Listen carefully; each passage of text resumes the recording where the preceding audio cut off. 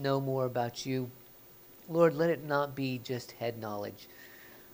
I know I personally like getting into all the head knowledge stuff, but Lord, let it be more than that. Let it be something that changes our minds, the way we think about the world, the way we think about things around us. Let it be something that changes our hearts, the way we feel about the people around us, the way we feel about ourselves. Lord, let it change our actions, the way we act with others, the way we act when we're by ourselves. Lord, let us become more like Jesus this morning. In Jesus' name, amen. I remember when I was a kid, maybe you had the same experience. I loved Christmas morning. I remember, I don't know how old I was, but I was pretty young, and we'd always go over to my grandparents' house for Christmas Eve. We'd stay over at my grandparents'. I remember trying to stay up as late as I possibly could, which is probably 10 o'clock, right? And I remember even going to the bathroom and I splashed cold water on my face so I could just stay up a little bit later. And I'm sure my parents loved it. And all your parents go, just get them to bed and go to sleep. But there was this anticipation, right, that something really good was going to happen on Christmas morning.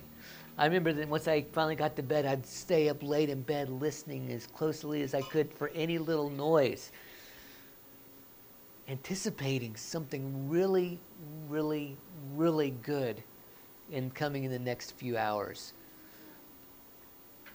Can you imagine anticipating something for years and years and years and years? That's what we see in the entire Old Testament, is this anticipation building all the way from Genesis through Malachi. It's this anticipation of there is a Messiah coming. And with each prophet, it seems to build and build. He's coming. He's going to, and there's a further evolving of what does this Messiah look like? Who is he? What is his purpose? What is his plan? When is he coming? Where is he coming? What time is he coming? And there's a buildup for thousands of years to the point where Jesus comes. We've been looking at some of these themes building up. We looked at Son of Man. Today we're going to look at a very, very important character in the whole motif, the whole theme of characters and covenants in Scripture that reveal Jesus. And that is the son of Abraham. Abraham is not only is he important to Christianity, he's important to Islam as well. We believe that Christianity is correct, all right, and Islam is a bit of an aberration there, okay? But nonetheless, he's an historical figure that is very, very important in history to so much of the world. But really, he does not prefigure Muhammad. He prefigures Christ. Okay? Let's look at Abraham a little bit this morning. I'm going to more tell you the story here because it spans a good number of chapters. But one thing I really want you to do, and I'm hoping that not only will you learn some more about the anticipation of Jesus through this, but I want this to open the Old Testament to you. When you read the Old Testament, my hope is that you start looking at it and going, how is God showing us Jesus in these passages? See if you can find it. Let it be like a hide and seek, a scavenger hunt, right? That you're going in and you're saying, okay, what is God showing us about Jesus in the Old Testament? Because it's all over the place, and the themes are completely, it's like a thread woven all the way through. There's a book I read in seminary.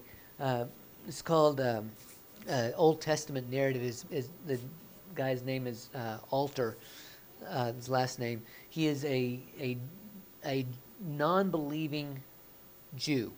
Okay, so he does not believe in God at all, really, but he looks at the Old Testament, and it's really fascinating because he is seeing, and there's like, oh, how all these authors put everything together. And it's just an amazing, amazing experience how these authors wove this whole thing together. I'm saying, yes, there is a big A author who put it all together. But it's amazing to listen to to read somebody who sees all these themes and how intricate it's all together. And I'm telling you, only a human could not do this. Okay? I don't care how good the author is. I don't care how good the authors, if you look at all the different authors of the Old Testament, the human authors, I don't care how good they are. There's no way that they could put all this together. Okay? There has to be a big A author that's in charge of it all. If you remember, Abraham was living in Ur of the Chaldees, and God came to him and he said, I want you to leave your family, I want you to leave your land, I want you to go to the land of Canaan. This is starting in Genesis 12. I want you to go to the land of Canaan. So he packs up everything and takes off and goes to Canaan. This is when Abraham is like 75 years old. He said, I'm going to give you this land. I'm going to give you descendants. I'm going to give you this descendants like the sand of the seashore. So he picks up everything and he takes off. That's exactly what we would all do, right? Come on, Abraham's the father of faith. It takes faith for him to get started. But let me tell you, I think his faith grows, and what we're going to see a little bit later, I think God has a plan to grow his faith and actually grow our faith. All right?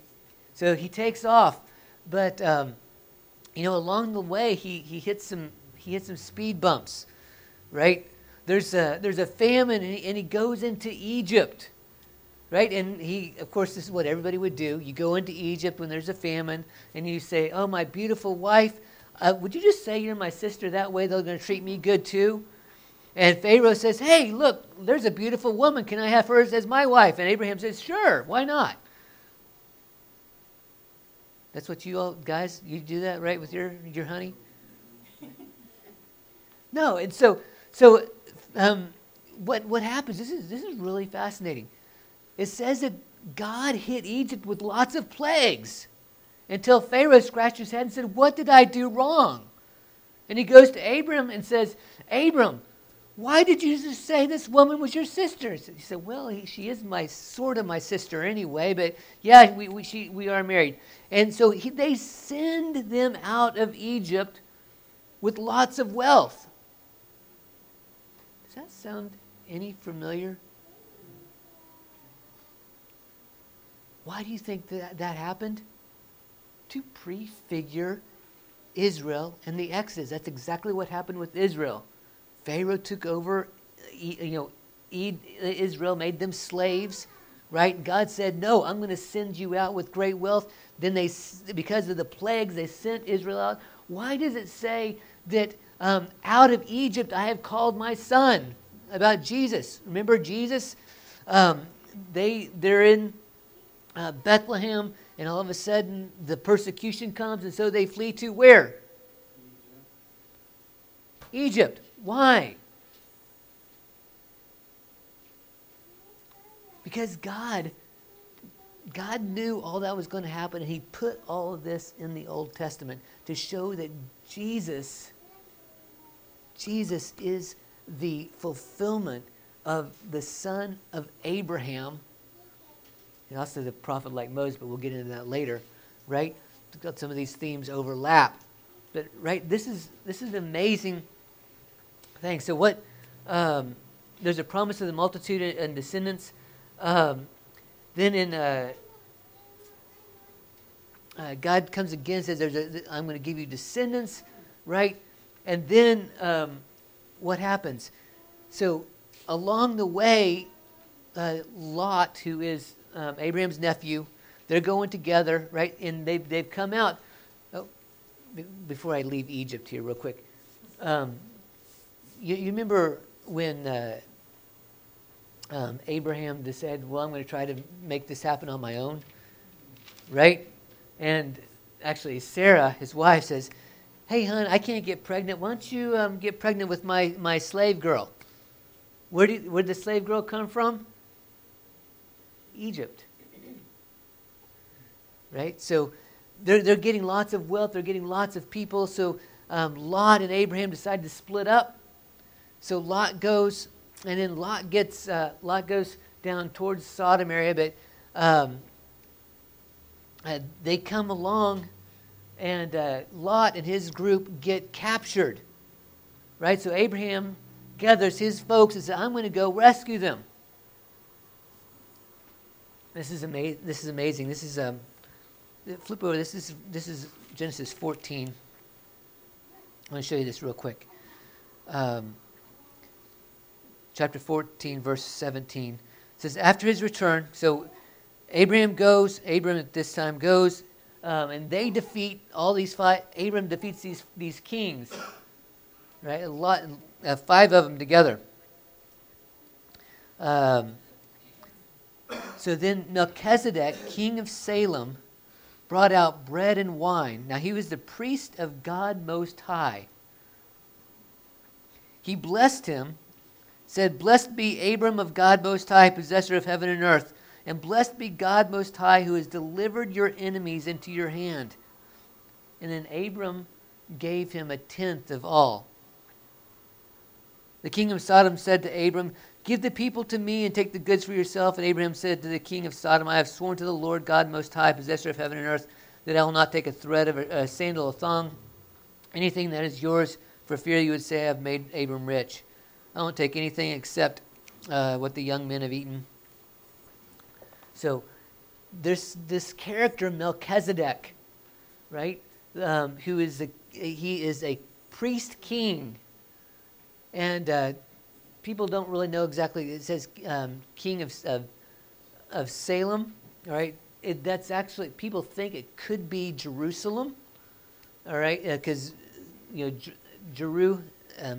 Salem is part of Shalom, is part of Jerusalem, right? So they're not really quite sure, but the writer of Hebrews says Melchizedek doesn't have any history. He's from without parents. He is a king forever. And Jesus is king like Melchizedek. So Abram gives Melchizedek a tenth of the spoil. And Melchizedek blesses Abram. Now, what really interesting is right after this is when God gives Abram the promise, not just of descendants, but makes it more specific. I'm going to give you a son. And he cuts a covenant with him, and all of a sudden, things really start to unfold. And a lot of this, I believe, is because there is a blessing that comes when there is a submission. Okay? We'll talk about this a little bit more later. But Abram comes, and he submits to the priest king, right? He does that by giving him a tenth. He gives him a tithe. He says, okay, I'm going to bless you, and then this blessing comes. It's really in the form of Jesus actually blessing. It's a precursor. You can see this in Hebrews. I'm not just making this up, okay? So this blessing comes and everything starts to pick up. God comes to Abram again and says, you are going to have a promised child. You're going to have a promised child, and I'm going to make a covenant with you. That covenant is going to be circumcision, but when God says, I'm going to give you a promised child, it says that Abram believed and it was credited to him as righteousness. All right? This is very important. Okay, I want you to get this. This is Paul's argument in the New Testament. Abram believed before God said something that gave him a command with the covenant. Okay, the command is first of all circumcision, all right, and there's more stuff that goes with the law later. But before the law ever came, Abram believed and it was credited to him as righteousness. Okay,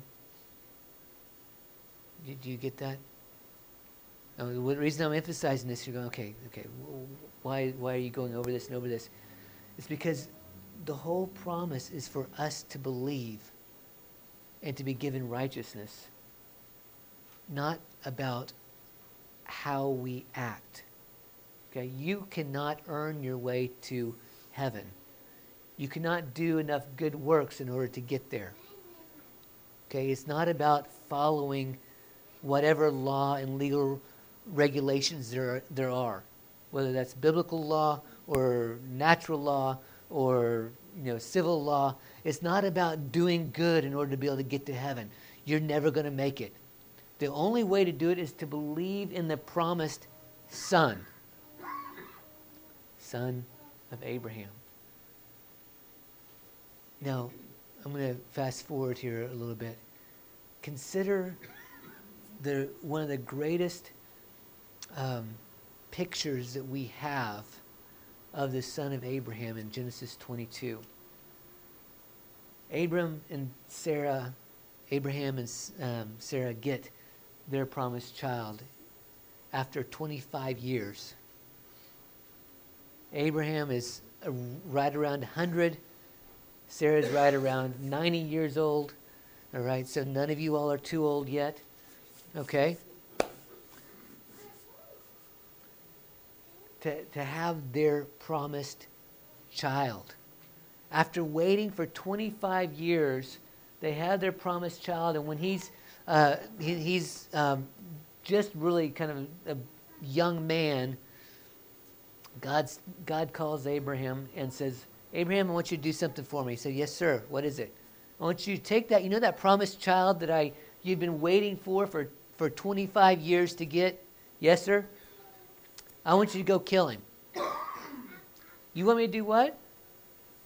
I want you to take that child, I want you to go on a 3-day walk, and I want you to sacrifice him.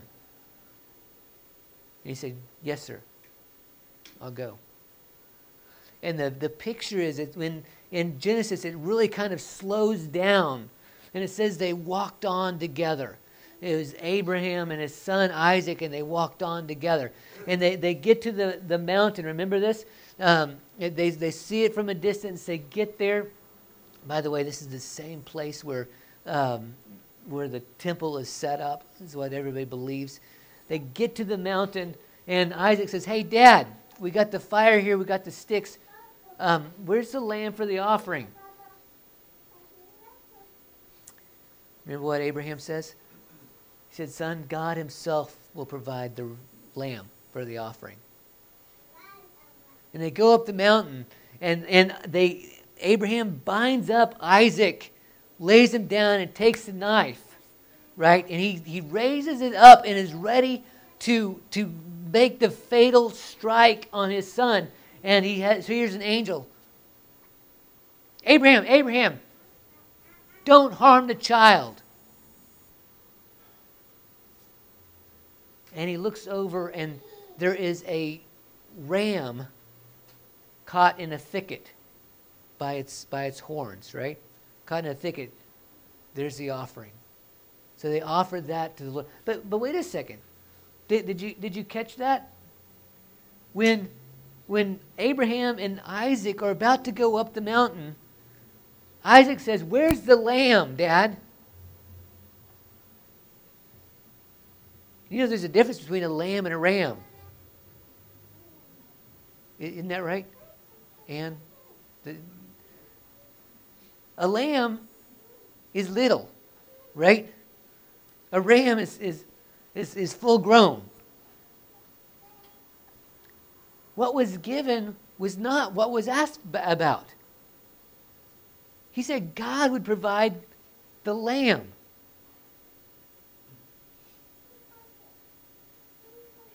So the ram was a substitute sacrifice for Isaac, but it was not the lamb that God was to provide.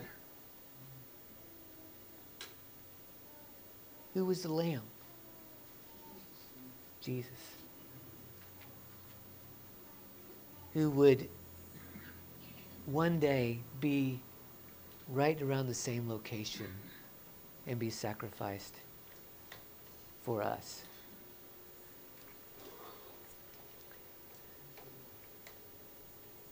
Oh yeah, I got plenty of time. Let me show you just. Flip over to John 1. This is great. You know, Abraham says, God will provide the lamb for the sacrifice. John 1.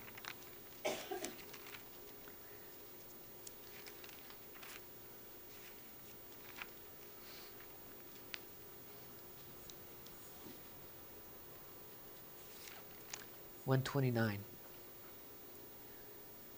Remember, this is John the Baptist. The next day, John the Baptist, saw Jesus coming to him and said, "Behold, the Lamb of God, who takes away the sins of the world." Where did he get that? Abraham. The Lamb of God. The Lamb that was promised back with Abraham. That Abraham said there would be a lamb that God would provide. John said, "Behold, the Lamb of God who takes away the sins of the world." God promised Abraham the land. He promised he would give him descendants, and he promised he would give him the land, right? And he said there's the land of Canaan, it's the land of the Hittites and the Jebusites and the Moabites, right? Remember? Now, I remember when I was a kid. Still one of my favorite pies is pecan pie. I love a good pecan pie. My grandmother, you don't like pecan pie? Carolyn. I'll take yours. When I would go over to my grandmother's house, a lot of times for Sunday lunch or especially holidays, a lot of times Sundays, there'd be times that we'd have she knew pecan pie was one of my favorites, so she would make a pecan pie just for Sunday lunch. And then every once in a while, especially after I went to college, she'd make 2 pecan pies, one for us for Sunday lunch and then one for me. Oh, wow.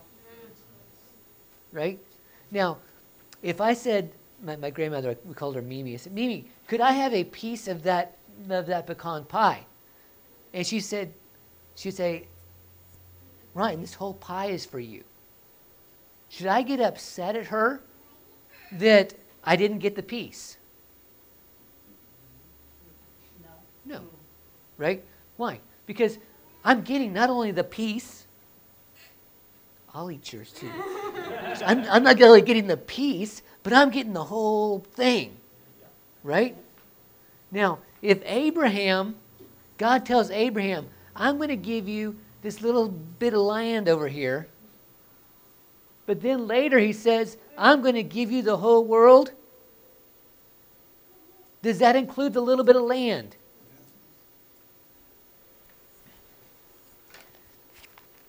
Flip over to Romans 4.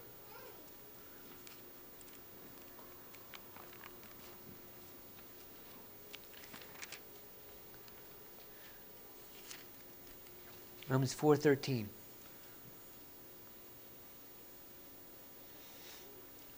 I want you to, I'm going to make here's kind of what I'm doing this morning. I'm doing it intentionally. I'm what to give you some teaching, but then I'm going to circle back and try to give something a little bit more practical. Okay, all right. I want you to get some really good theological underpinnings here. I'm going to circle back here in just a moment, though. All right. Look at verse 13, Romans 4:13.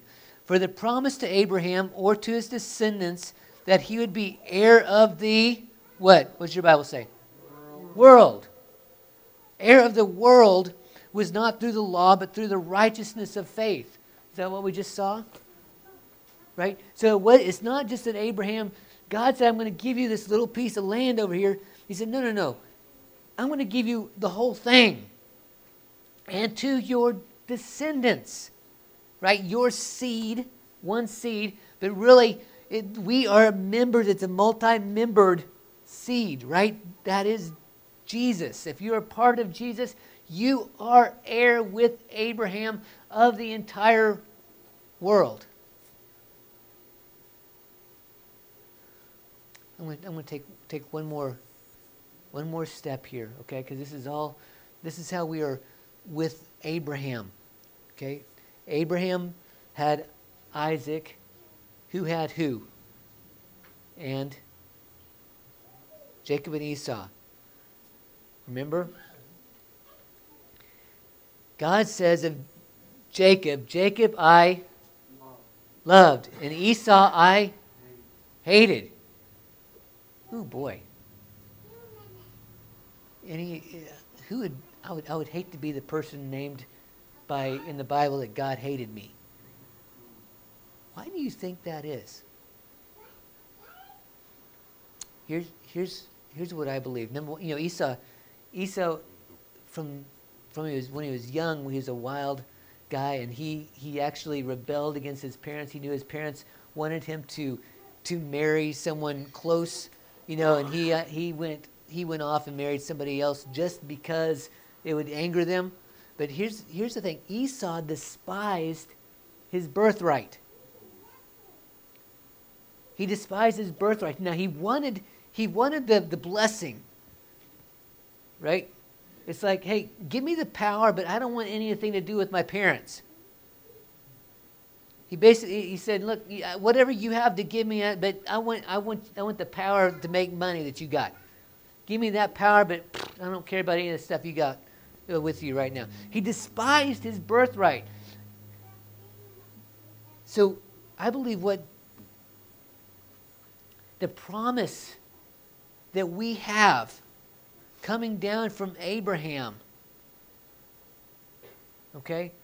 We need to know what that is and not despise what God has given to us. I believe a lot of the church today, they don't even know. You say, what is your inheritance? What's your inheritance as the church? I don't know. Good stuff? Right? But what this is saying, he is heir of the world, and us, as part of the seed of Abraham, we have as our inheritance the world. Ask and I'll give the nations to you. That's the cry of my heart. Are we asking for nations? Are we believing for nations? What are we believing for? Are we believing? Are our beliefs too small? Are they just for what can be used on our own personal good? And God wants you to bless you and help you individually too. But are we believing for nations?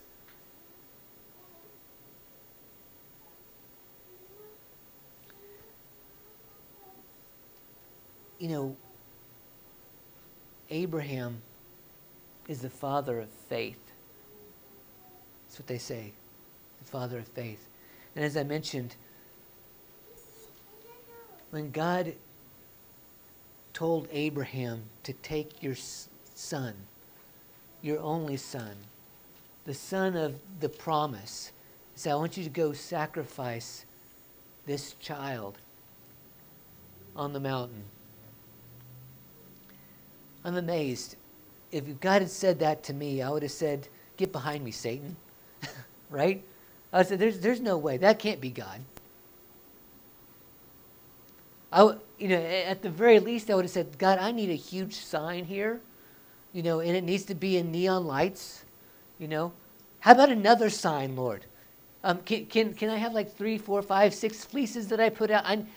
Lord, I really, really need to figure this out. I need to know that this is possibly, you don't get any of that from Abraham. God said, I want you to take your son and go. And he did. The next day. He got up early the next morning, took his son, took his servant with him, laid everything on the donkey and went. What brought Abraham to take that son of the promise to the point when God says one word, go, And he goes. What brings him to that level of faith? In Hebrews it says that Abraham believed that God was even able to raise someone from the dead, that he would strike out in faith that way. How can we have that level of faith when God says, go? I want you to take the most valued thing that you have in your life and I want you to sacrifice it for me. And we say, okay, let's go. I'm going tomorrow. And there's a few things that I think we really can learn from Abraham's life. Number one, we have to follow and keep following. You know, at the very beginning, God says to Abraham, I want you to strike out. Go. Take your family and go. I'm giving you this land. I'm giving you descendants. I want you to go. I want you to pull up stakes and walk. You know, this could be, it can be a lot of things for us. For our family, we've done it. I'm born and raised in Oklahoma. When after we got married and I got a seminary degree, we moved back to Oklahoma. Had all 4 of our girls in Oklahoma. My family is pretty much all right there. Ruth's family wasn't too far away in Texas. We went down to Texas a lot to see her family. We had everything right there, and God told us, go.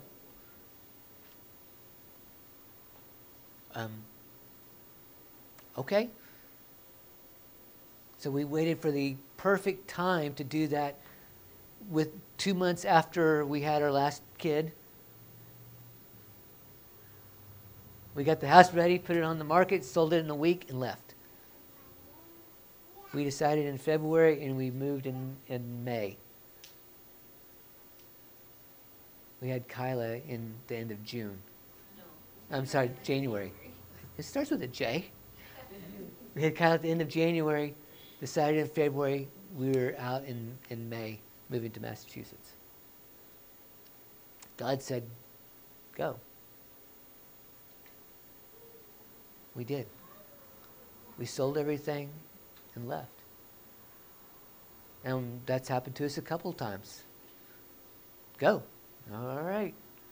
I don't exactly know where we'll go, but we're going to follow. We're going to follow. So it may be literal. Pick up and go. It may be changing jobs. Done that before. It may be something that you have to leave that's in your heart. Are you willing to follow God wherever He says to go? I'm going to change houses. I'm going to change jobs. I'm going to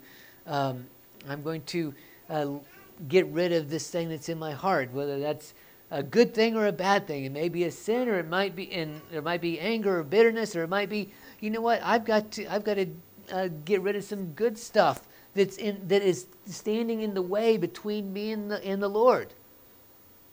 So I'm just going to put that aside. Maybe even it's for a little while. I'm going to follow God. I'm going to listen, because it does take listening. Then I'm going to go. See, I believe in the 25 years, God was growing Abraham's faith. So that when God said, take Isaac and go, that he would.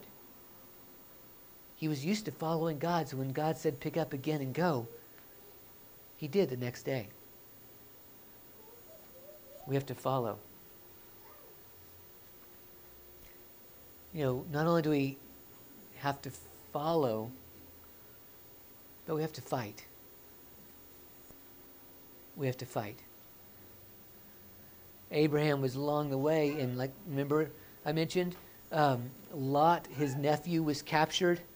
And so it says that Abraham got all the men that were born in his house. It said there were 300-ish, guys. Which, by the way,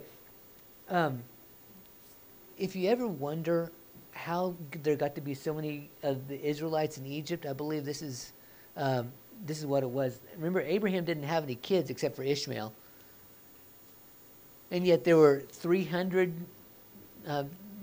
fighting men in his household. He was traveling around with a big group of people. A lot of them were slaves, because slaves were part of the household, right? Servants. So they were traveling with a big group of folks, right? So they went and they fought, and Abraham, he defeated the kings, and he took Lot back. He rescued Lot, right? You have to fight. God brings us through to the points to grow our faith. God is a good faith grower. We follow him. We also fight. It's not going to be easy. And there comes times in all of our lives that we have to fight. Whether that is, there are things that we have to stand up for what is right. Maybe that's at work, or maybe that's at school, or maybe that's with family or friends, that they're saying, hey, look, you should do this. And you say, no, I shouldn't. Here, come and go to the party with us, or come and participate in these activities, or come and do this. And you say, no, I've got to stand up for what's right. Or they may say, look, no, don't be a Christian. No, that's just foolish stuff. You say, no, it's not. This is why I'm a Christian. This is why I'm standing on this. Or maybe it is, you know and you believe in your heart that God has said for you to do something. And let me tell you, a lot of times God will tell you something way out there. And there will be people that come to you and will say, you really shouldn't do that. You really shouldn't believe that. I remember years ago, I had a pastor who really believed I should be in a seminary or college or something somewhere teaching. You shouldn't be a pastor. You should be on staff somewhere teaching. I said, no, I know my call. In fact, he sent a really good friend of mine to me to tell me that. He said, look, I think you should go and you should really consider going teaching. No, I know where my call is. I know what I'm supposed to be doing. It takes that fight in you to stand. To be able to stand against sin, to be able to stand for righteousness, to be able to stand in the face of people saying, you should not believe, or you should leave this behind. You should not keep standing in faith on this. It's going to take fight. God grows our faith to the point that we can, when he says, go take and sacrifice that kid, he grows our faith. He teaches us to follow. You'll go through times where you have to fight. If you haven't noticed, I'm using F's, so this is going to be a little bit different here. You have to show fealty, F-E-A-L-T-Y. Right? Yeah. Fealty, F-E-A-L-T-Y. Right? What happens with Melchizedek? Right? As I mentioned, Abraham, God really started everything with Abraham after he was blessed by Melchizedek. And it wasn't just a blessing, but Melchizedek took the offering, Abraham took the offering and gave it to Melchizedek, right? He showed, look, I am willing to be blessed by you. It's coming under that authority and receiving the blessing. And we all need that authority in our lives in order to receive the blessing and to be able to then further go on with what God has for us. I tell you, I've got two pastors I've mentioned before. Papa Tony Resendez, and he's in Massachusetts. He's closer, and I've got John Alley, who I found first, and he hooked me up with Papa Tony. John Alley in Australia. But one of the reasons I found those guys is because I was going through trial. I was going through a fight. And what happened? I ended up finding pastors in the fight, and I'm so glad that I did. But part of that, I know when we met with John Alley, Ruth and I, he was going to be in New York, and he said, "Well, why don't you come down and see us?" I said, "Okay, that'd be awesome." So we went down, stayed the night in a hotel. We saw them the next morning, met them for the first time. What did we do? We brought presents, little things, we brought some syrup from Connecticut. We brought some soap, and we brought all these little different gifts, and gave them to them just to show them honor and respect. And when we sat down talking to them, I told them, I said, "Look, you talk about sonship. I want that. I want to be one of your sons. I want you to be my pastor. I want to be one of your sons." Okay? I showed him honor, and I said, "Look, I'm willing to come under that authority and to be blessed." If you want to have your faith grow to the point that you're able to walk out when God says, "Go and do the hardest thing in the world that you can think of that God could say to go and do." You follow. You realize it's going to be a fight. You need to be under that valid pastoral care and authority. And Abraham gave the tithe to Melchizedek. Okay? He gave. If you're not sowing seed, you're not going to reap a harvest.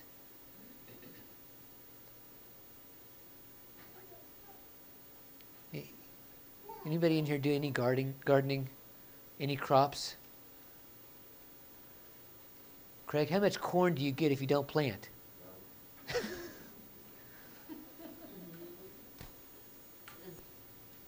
And let me. This was new to me not too many years ago.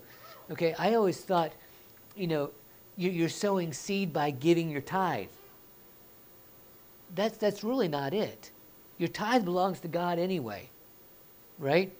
So in an agricultural society, think about it this way: you get all of this seed, all right? That's what you harvest. You harvest the corn, or you harvest the wheat, or you harvest, right? So you get all of this, you bring it all into the storehouse. You give some of that to God, right? Then some of that you get to eat. You can feed it to your livestock. You can grind it into meal, right? And then you can eat on that. But what happens if you eat all of it? You can feed it all to your cattle, right, or to your sheep, or you can do all that. But what happens? You don't have anything left to plant for the next year, right? So some belongs to God, some you get to eat, and some you need to sow.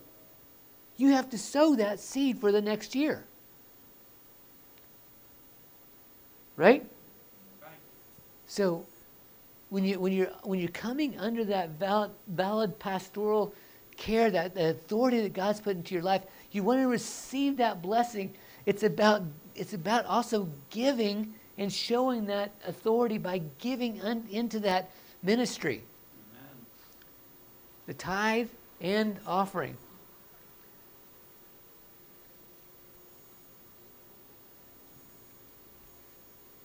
The next thing is be ready, because you will probably foul up. Okay? There'll be a foul in there somewhere. And the one reason I'm putting this in here, so God had told Abraham that they're going to have a kid. And Sarah gets antsy. Says, "Nah, it's not happening by me. Let me help God out a little bit. Here, why don't you take my servant girl and have a kid through her? Now, we all today look at that and we go, you got to be kidding. What in the world? But that was fairly common back then. You could have a line through somebody else, all right? So it seems really, really crazy for us today. It wasn't that crazy back then. But nonetheless, Ishmael comes along. He is a child of Abraham, but not the promised child. As we are waiting on God's promise, we're going to mess up. You know what? Did it mean that did God come along to Abraham and said, oh, you tried the wrong way, you're out. I'm going to find somebody else. No. God eventually used that relationship there to make a distinction. In fact, let me show you that real quick. If you're still in Romans, it's Romans 9.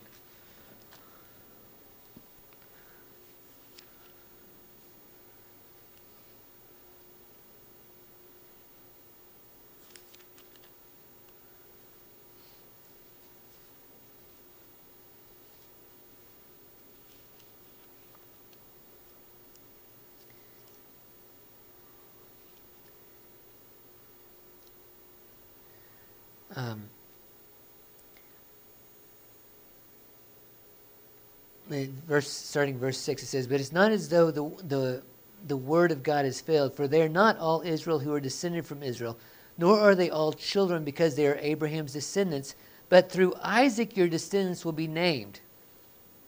Okay? Did you get that? They're not all descendants, but it's through Isaac. That is, it's not the children of the flesh who are the children of God, but the children of promise is regarded as descendants. For this word of promise, at this time I will come and Sarah will have a son. And not only this, but there was Rebekah also who had... oops. I think I wrote down the wrong verse. So it's not Ishmael. It is...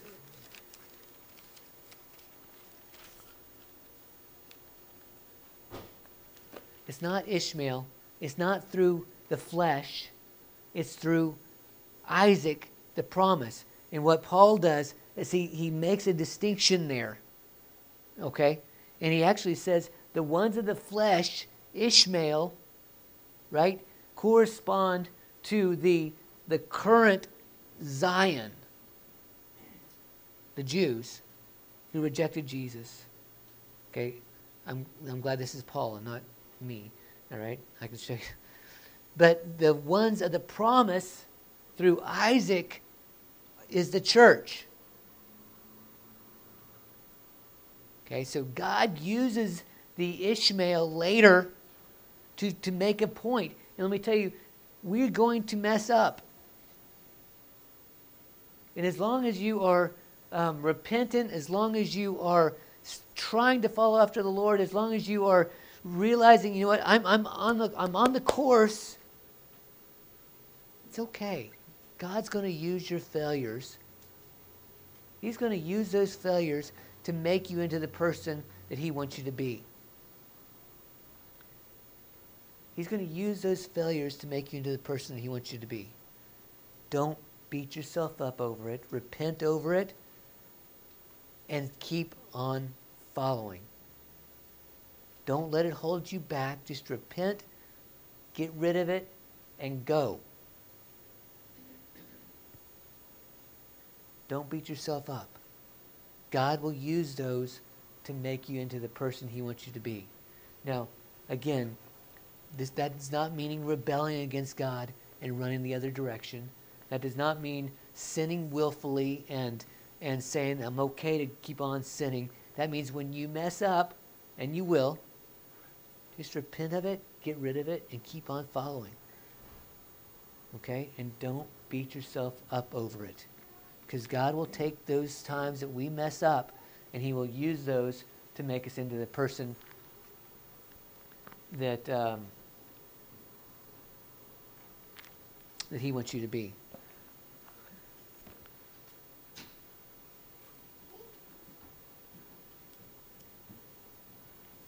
And then lastly, God wants you to fellowship with Him. How does God build in us the faith in order when He says 25 years later, says, look, take that promise and go sacrifice it. And you say, yep, I'm going to go do it. Lastly, it's fellowship. Fellowshipping with the Lord. You know, when it's an amazing picture. When God came and He told Abraham and Sarah, by this time next year, you're going to have a child, and they had offered sacrifice. And then Abraham walked with the Lord and the angels, right? And they're just having a conversation, and they said, "Should we hide from Abraham what we're about to do?" No, let's not. And they're going and overlooking Sodom. And said, this place is going to be destroyed. And that's when Abraham says, now, Lord, if there's 50 people there, would you destroy the whole place? And the Lord said, no, I won't. If there's 40 people there, would you destroy? No. If there's 30 people there, would you? No. You know, but there's this conversation. There's a running conversation with the Lord where He then begins to let Abraham in on what is going on with God. What God is doing. Are you having those conversations with God? Is it just a few minutes in the morning and a few minutes at night that you're laying in bed and say, oh, I forgot to pray. Oh, Lord, bless so-and-so, so-and-so, and so-and-so, and thank you for the day. Amen. Good night. Or are you fellowshipping with Him? Are you having that conversation? Are you continually in relationship with Him, where it's not just a time where it's a far off other God, right? I mean, other is he is distant from you. Or is it a fellowship where you're talking with Him and you're having those conversations and you're listening, so that you are telling Him what's going on in your life, and you're listening and saying, okay, what is going on with God? What is He doing? What is He doing in me? What's He doing in the world? What's He doing in my family? What's He doing in the church? What's He doing in our area? Are you listening and having that fellowship with Him? Or is it all just a real quick, you're just telling Him what's going on and you're going to sleep, or you're first thing in the morning and that's it? Is it a time of fellowship where there's a conversation that you're having with the Lord on a daily basis? Is He speaking to you? Or is it just one-sided? And I believe these things are what really builds our faith. I want you to realize God is a faith-building God. There have been, let me just finish up with this. God has given me and given us promises. Some of them go back 30 years. Some of them go back before Ruth and I were together. That the Lord started speaking to me about my ministry and about what God's going to do. And there are promises that we've been waiting on. 15, 20, 25, 30 years. And it's not an easy process. But God brings us through that process to grow our faith, so that when He has the really big things that He wants you to step out, and it takes all the faith that you can muster to step out, and without a word, without a thought, you say, yes, sir, I'm up and ready going the next morning. How do you get to that point? It's through those 25 years of faithful waiting for those promises. Do you have promises in your life that you're waiting on still? You're waiting and waiting, and you're scratching your head and saying, will they ever get here? Is it possible still? God's building your faith. God's building your faith. And He's building it for a purpose. He's building it for a purpose. Let me close, and I want to pray for you. But here's the question I'm going to ask when we pray.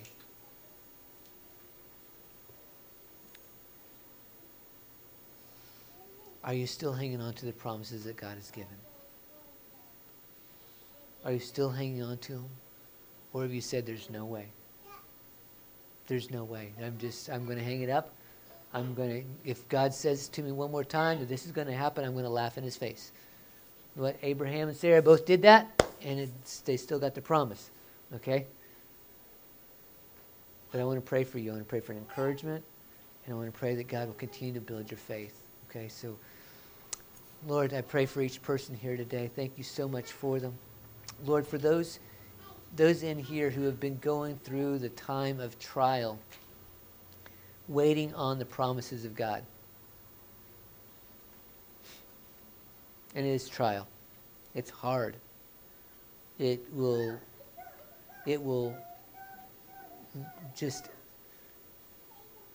crumple you. I understand. Lord, for those who are waiting, Lord, I pray that you will encourage them. Lord, I pray that you will come once again to them and repeat that promise to them. Lord, I pray for your grace and mercy. Lord, I pray for your love to be upon them. Lord, I ask that you would let them have that fellowship with you. Let them be close to you, and let them hear from you again. And Lord, I bless them now in the name of the Lord. I bless them with encouragement. I bless them with grace. I bless them with favor. Lord, I bless them with strength to be able to keep on going despite what it looks like. Lord, help them to know that they are just in a faith-building, faith-growing process, that you have been doing this for thousands of years. And you know how to build faith in people and to get them ready for the big questions. Lord, I bless them now in the name of the Lord. Lord, thank you so much that we can look at Abraham, look at others in Scripture that show us your faithfulness, your hope. Lord, we thank you once again for Jesus. Thank you that he is the ultimate that we can look to with our faith and with our hope, and we can receive his grace and his mercy and his love. In Jesus' name, amen.